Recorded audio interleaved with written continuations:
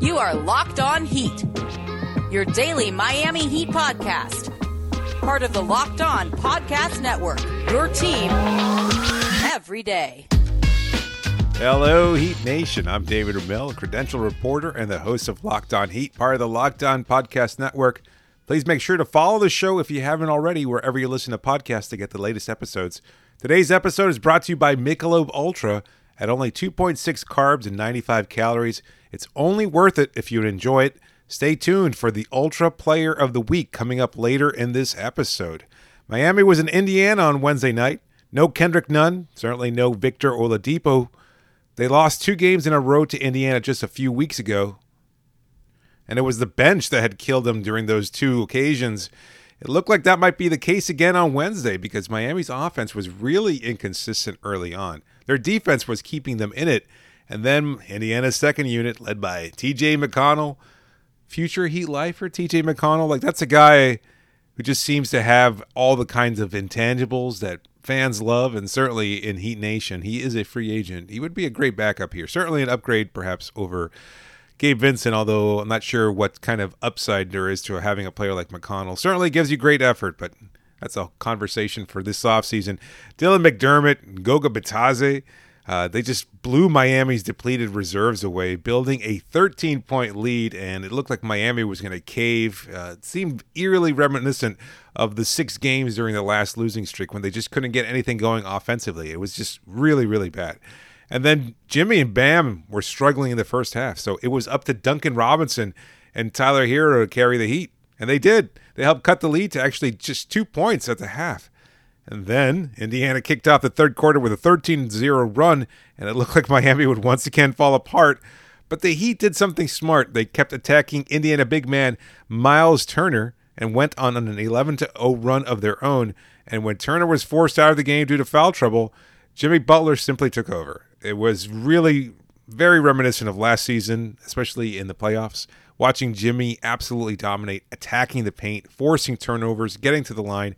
14 of his 18 points came in the second half, and he just looked absolutely unstoppable. It just seemed like he remembered all of a sudden that he was Jimmy effing Butler, that he didn't like losing, that he didn't want to lose to the goddamn Indiana Pacers, and he simply took over the game in the way very few players can.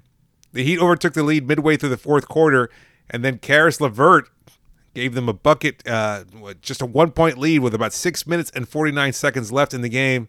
But the Pacers wouldn't score again for over 6 minutes of play. Not again until the 41-second mark. And by then, Miami had built just enough of a lead that they were able to seal the deal, winning their second straight game, a 92-87 victory. Hard-fought defensive slugfest over the Pacers in Indiana. They returned home on Thursday to take on the Golden State Warriors. Just a programming note while I'm recapping the game. There is a preview of sorts with my former co-host Wes Goldberg, now the host of Locked On Warriors. So this is a bonus episode. I'm recapping the Pacers win, then previewing the Warriors game, and then, of course, recapping the Warriors game as well tomorrow night.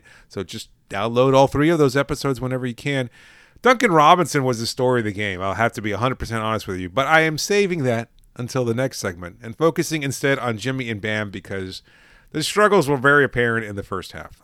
I'm not sure if they were fully engaged. It was a little bizarre from them because normally both those players, maybe, Jimmy can take a step back. We've seen him do that on a number of occasions as he analyzes the game and kind of sees what's necessary of him, and he can kind of just turn it on as needed. That didn't seem to be the case. He was a little out of it, strangely so. And then all of a sudden, Bam just followed suit. Like he wasn't really as explosive as he normally was during the first half. They struggled, but they were able to get back into it. And again, Jimmy's play in particular was inspiring. Bam wound up having a pretty solid second half of his own. He wound up getting to the line incredible 8 of 12 times from the line. Fantastic performance from him to draw fouls from Turner, Domantas Sabonis, anybody that was there. He couldn't quite, he didn't have the scoring punch today, but at least he was able to get to the line. He finished 4 of 10 from the field, so not great.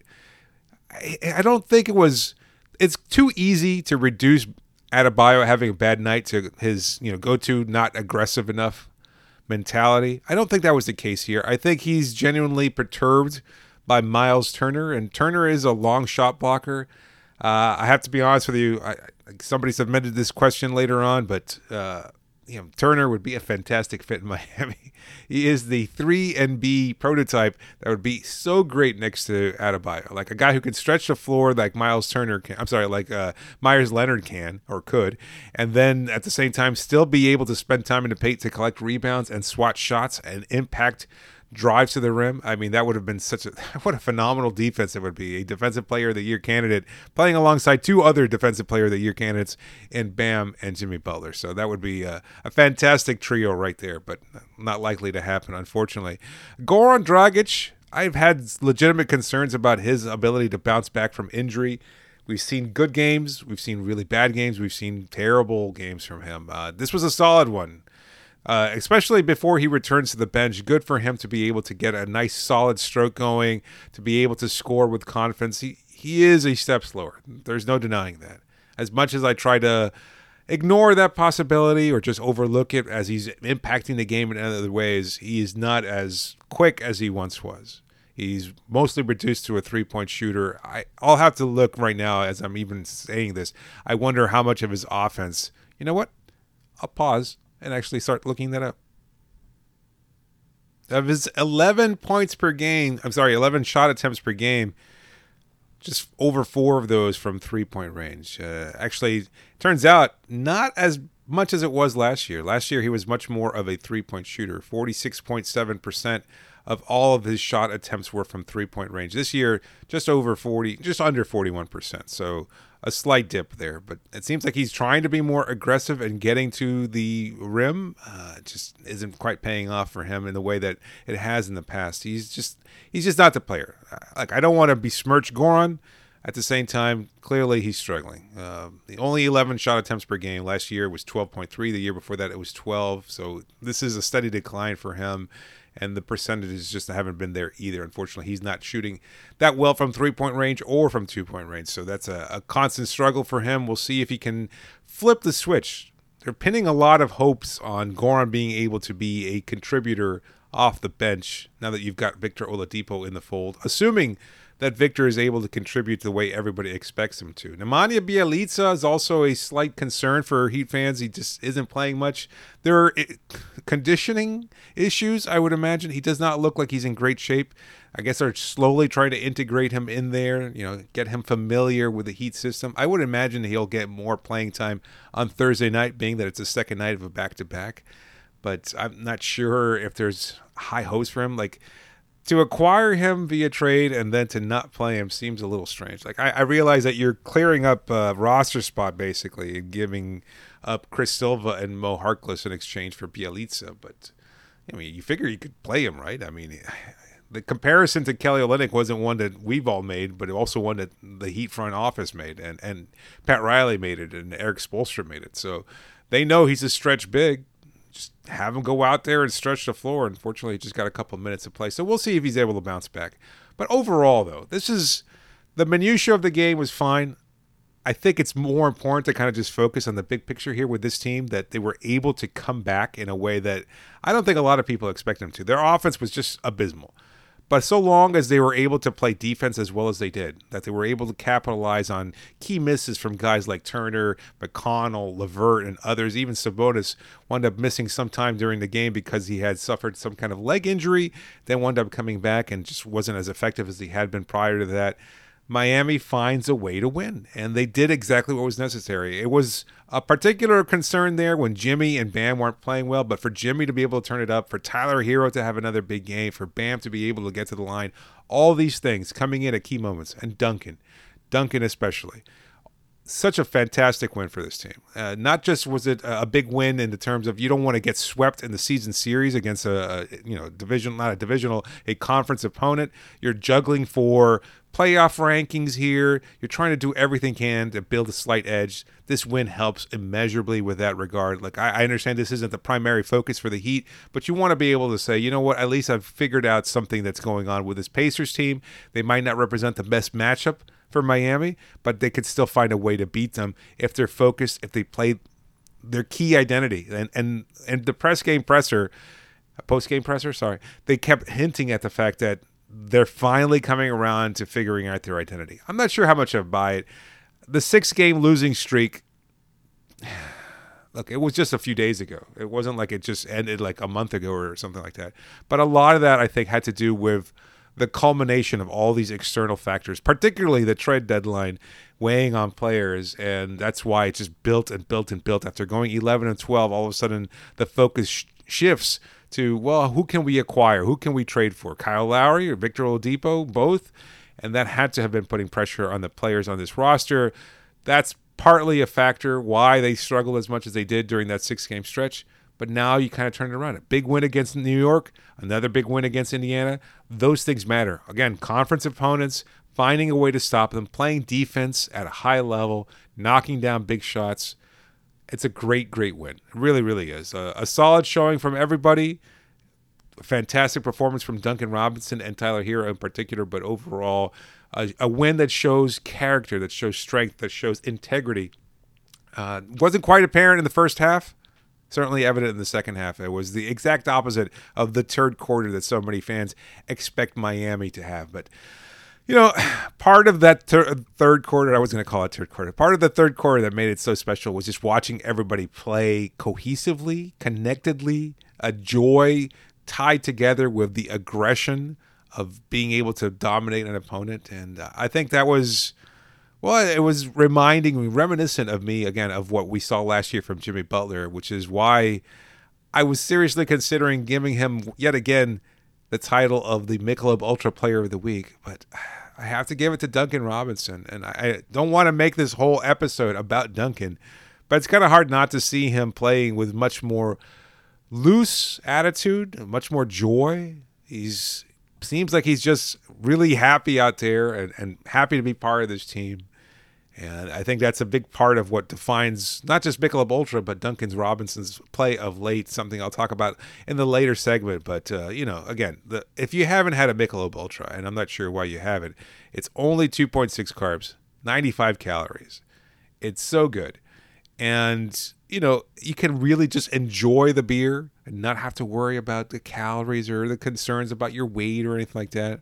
And that's similarly to what you do when you watch Duncan play. He's not worried about everything else outside of it. He's just worried about just focused on trying to score and enjoying it when that shot is falling. And it makes it so much easier for the rest of us. If you're winning, it's easier to enjoy the game, but is that all you do? Are you happy because you win, or do you win because you're happy? I think it certainly goes hand in hand, and I think it certainly contributes to Miami's 2-game streak. Let's see if they can continue to build that on Thursday when they take on the Golden State Warriors. But I'll talk a little bit about Tyler Hero and Duncan Robinson in the next segment before answering your listener questions here on Locked On Heat.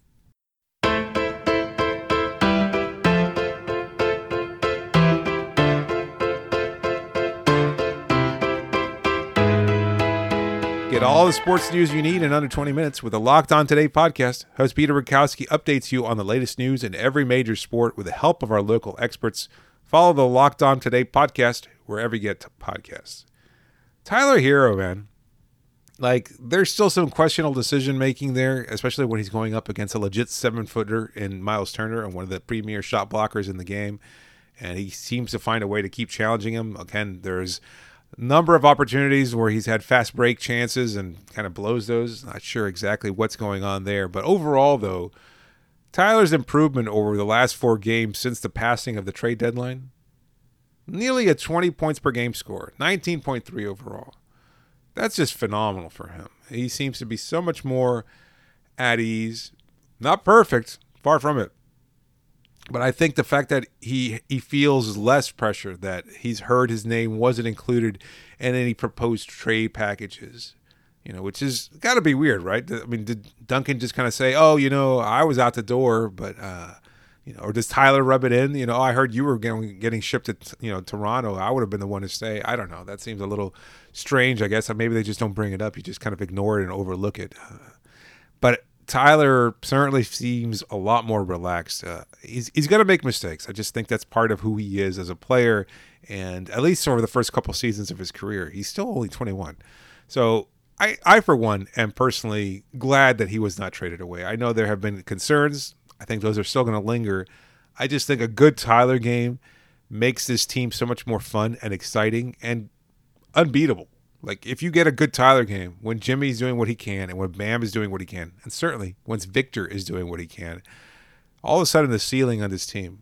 I mean, think about that. Like, maybe we're kind of getting too far ahead of ourselves here because we have not seen what Victor Oladipo can do. He's training with Caron Butler in Miami right now. He did not go with the team to Indiana or New York.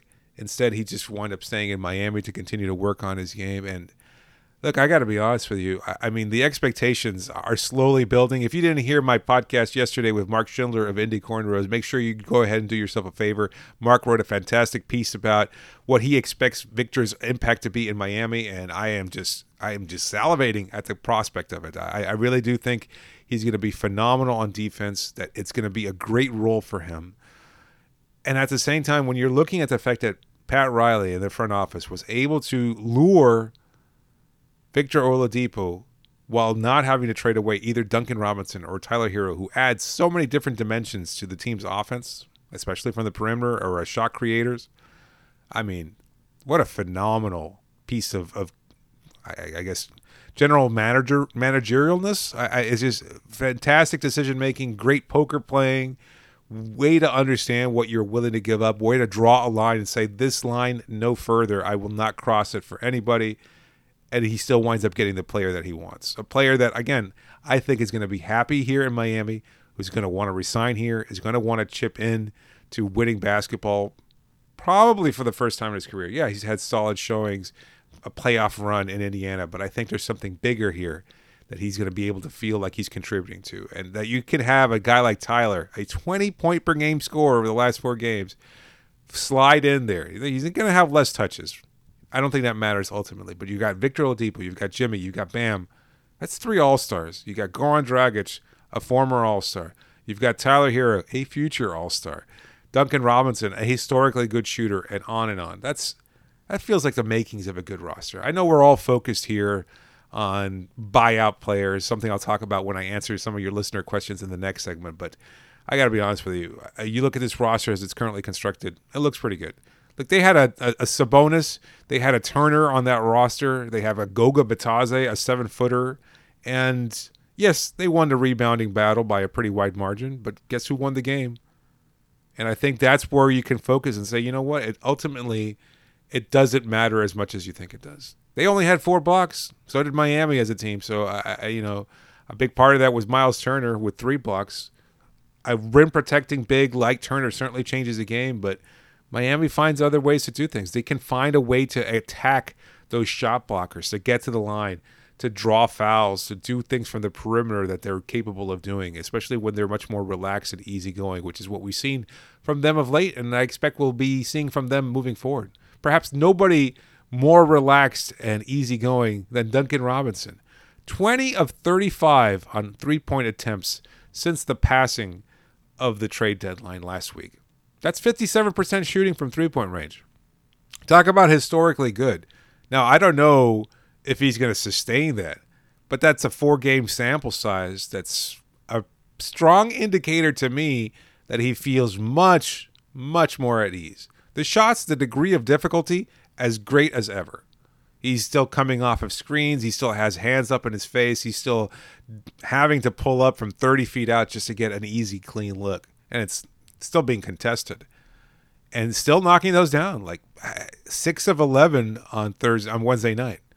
That's pretty phenomenal. And a couple of those were late in the game when the victory was more or less sealed for them. And I think Duncan still just wanted to find a way to contribute. Overall, though, I got to say, Duncan is still also adding other things to the final outcome.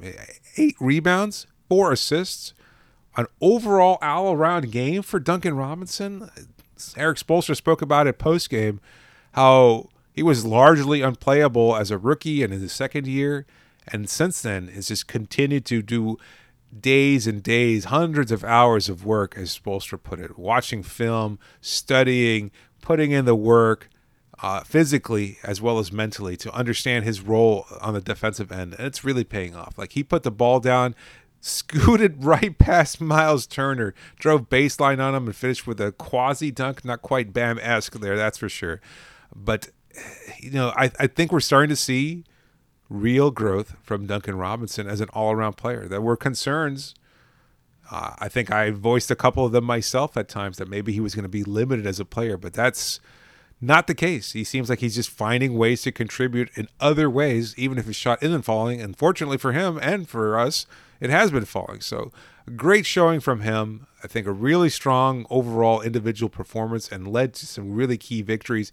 And hopefully he's going to get even more looks, easier looks later on once Victor Oladipo joins. That drive and kick game is going to be such a valid, incredible, potent offensive option there.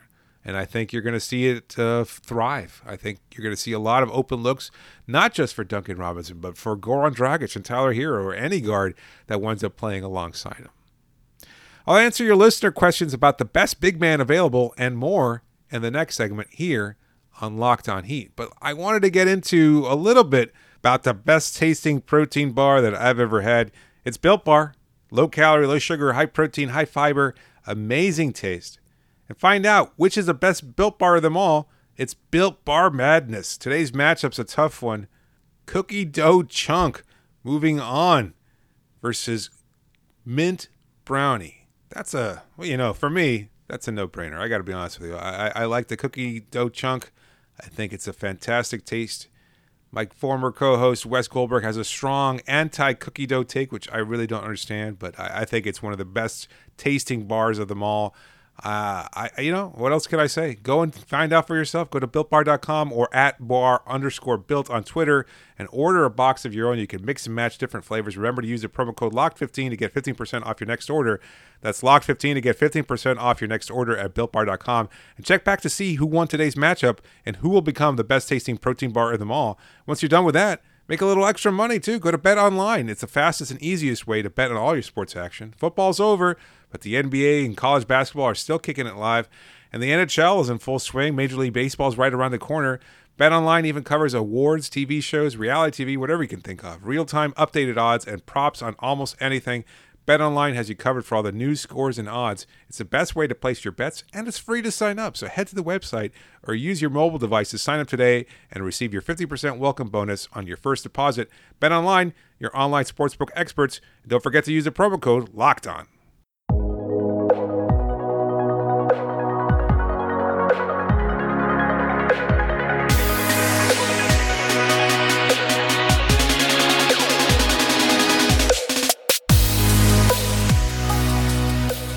Get more analysis on the top prospects available in this year's NBA Draft with a Locked On NBA Draft podcast, scouting reports, draft rumors, mock drafts, full coverage of March Madness 4 days a week from credentialed draft experts.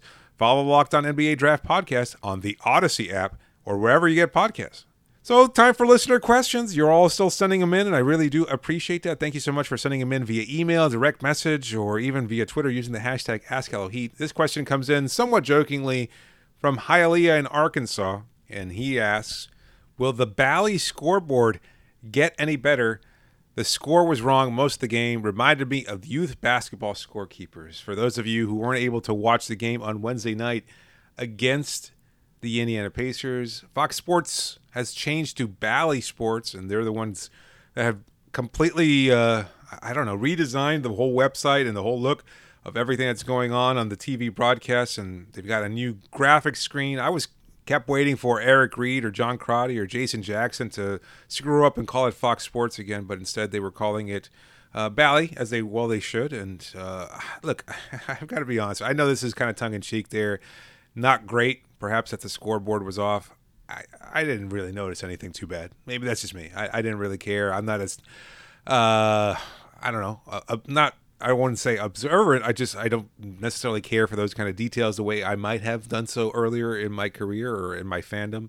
So this was not as something egregious as a lot of people seem to have some legitimate concerns about it. Either way, he came up with a victory. Who cares if it's Bally Sports or Fox Sports or Sunshine Sports or whatever the hell they call it? They'll fine-tune it. They'll figure it out. I'm not sure what the deal was. I'm not sure why the scoreboard wasn't exactly updated as regularly as it should. I also don't think it's necessarily a source of issue or a point of contention for anybody, but that's just me. TZA Mac writes in, With the way Duncan has been playing of late, will he remain? Oh, he will, remain in the starting lineup. A definitive statement from TZA Mech. Once Oladipo joins, which means that Kendrick Nunn will come off the bench. Absolutely. Having Dragic, Hero, Nunn, and Gabe Vincent, who's having some good minutes as well. Got to disagree there, TZA. How would that rotation look like, including Iggy Belly? Well, I can right away tell you that I don't think Belly's going to be a big part of that. I think we're starting to see that now. I think Achua is not going to necessarily be a part of that either. Both of them seem largely unplayable for various reasons. Achua's defense might be good, but his offense is woeful. Bjelica's offense might be much better, but his defense isn't going to be great, and his conditioning level seems to be a concern as well. So you're going to have to find some way of getting them some minutes here and there. Like, you're probably not going to add another player via the buyout market or a free agent type player. So, I think you're going to see Dragic coming in right off the bench. I think you've got 4 guards that you got to find a way to incorporate there. You probably see a lot of Iggy at the 5 lineups. Find a way to stagger the lineup so it's not so bad. I think you can probably replace Hero for Robinson because of his floor spacing ability. Nunn will probably go in for Victor Oladipo. It won't be an even switch, but it'll be pretty seamless, I think. Dragic and Jimmy haven't played as much this season, I think, as they did last year, so I wonder if that's going to be a twist that we'll see later on. Vincent probably is not going to be playing much. I think he's probably not going to be in that 9-man rotation or so. It's going to be Iggy, Dragic, Hero, and Nunn. Those are your 4 guys coming off the bench. Unless Bjelica shows out completely and drops 20 pounds over the next few weeks and winds up becoming, a 50 to 60% shooter from 3, I just don't see him getting a lot of minutes. TZA gets an extra question in too. He's asking via poll here, who's the better option? DeMarcus Cousins, Marc Gasol, Hassan Whiteside, or LaMarcus Aldridge? So Marc Gasol possibly nearing a buyout with the Los Angeles Lakers. I don't think anything's been determined or finalized yet, but since they acquired Andre Drummond, Gasol seems a lot more expendable there. Hassan Whiteside hasn't been bought out by the Sacramento Kings, but it's possible that he will be. DeMarcus Cousins already getting a 10-day contract offer from the Los Angeles Clippers, so he doesn't seem to be an option for Miami. And, of course, LaMarcus Aldridge signing in Brooklyn for the rest of the season. So overall, though, it's an interesting question because they each, to me, bring something different. Like Cousins, Whiteside, Gasol, Aldridge, all 4 very different players. Of the 4, and it pains me to say this, I think the best option currently is probably Hassan Whiteside. Like, I just think he's younger than the rest of them. He's more capable. He's certainly a better defender than any of the others. Even Gasol at this point is still a pretty solid defender and very savvy and smart player. I'd say Whiteside is probably a better defender still than Gasol at this point in his career. Aldridge and Cousins, not either of them capable of just capable defenders, period. Aldridge is the best offensive player there, even better than Cousins, I think, because he's a solid shooter. He can move still. He can create his own shots in a way that Cousins cannot at this point. So if I'm ranking them, again, it pains me to say this, I'd say Whiteside first, Aldridge second, Gasol third, and Cousins a distant fourth. I can't wrap my mind around the possibility of DeMarcus Cousins playing well in the future. I don't know if his career is over, but he just keeps trying to find his way back onto the floor. And I talked about this with Wes Goldberg over at Locked On Warriors. They had DeMarcus Cousins there a couple of seasons ago. That feels like an eternity ago. Since then, he was a Laker, and now he was a Rocket, and now he's a Clipper. So many injuries between his tenure in New Orleans and then San Francisco and then Los Angeles. Like, he's been hurt every year for the past 4 years. You can't come back from that. Like, not as a 7-footer that weighs 300 pounds or close to it. 260, 275, whatever it is. Like, your legs just can't sustain that. And so there's a lack of motility there that makes him largely inefficient. I wish him all the best. I really do. I just don't think that he's going to be a factor for any team moving forward. I don't think any of the buyout candidates are going to be factors for their respective teams. Right? Even as I'm recording this, Andre Drummond is struggling in his first showing for the Lakers, at least from what I last saw. Moving on, Kevin asks, Why does Victor Oladipo want to be in Miami? Is it the team, Heat culture, the city, all of the above? I would say to rank this yet again, not Heat culture. The city, probably a big part of it. The team, certainly a big part of it. And then thirdly, you cannot escape the importance of playing for Tom Crean and playing as a Dwayne Wade type player. Like, different schools. Crean coached Oladipo in Indiana, not Marquette the way he coached Dwayne, but there was still a connection there. He recruited Oladipo using that connection to Dwayne Wade there. And I really do think that Oladipo wanted to play like Dwayne Wade.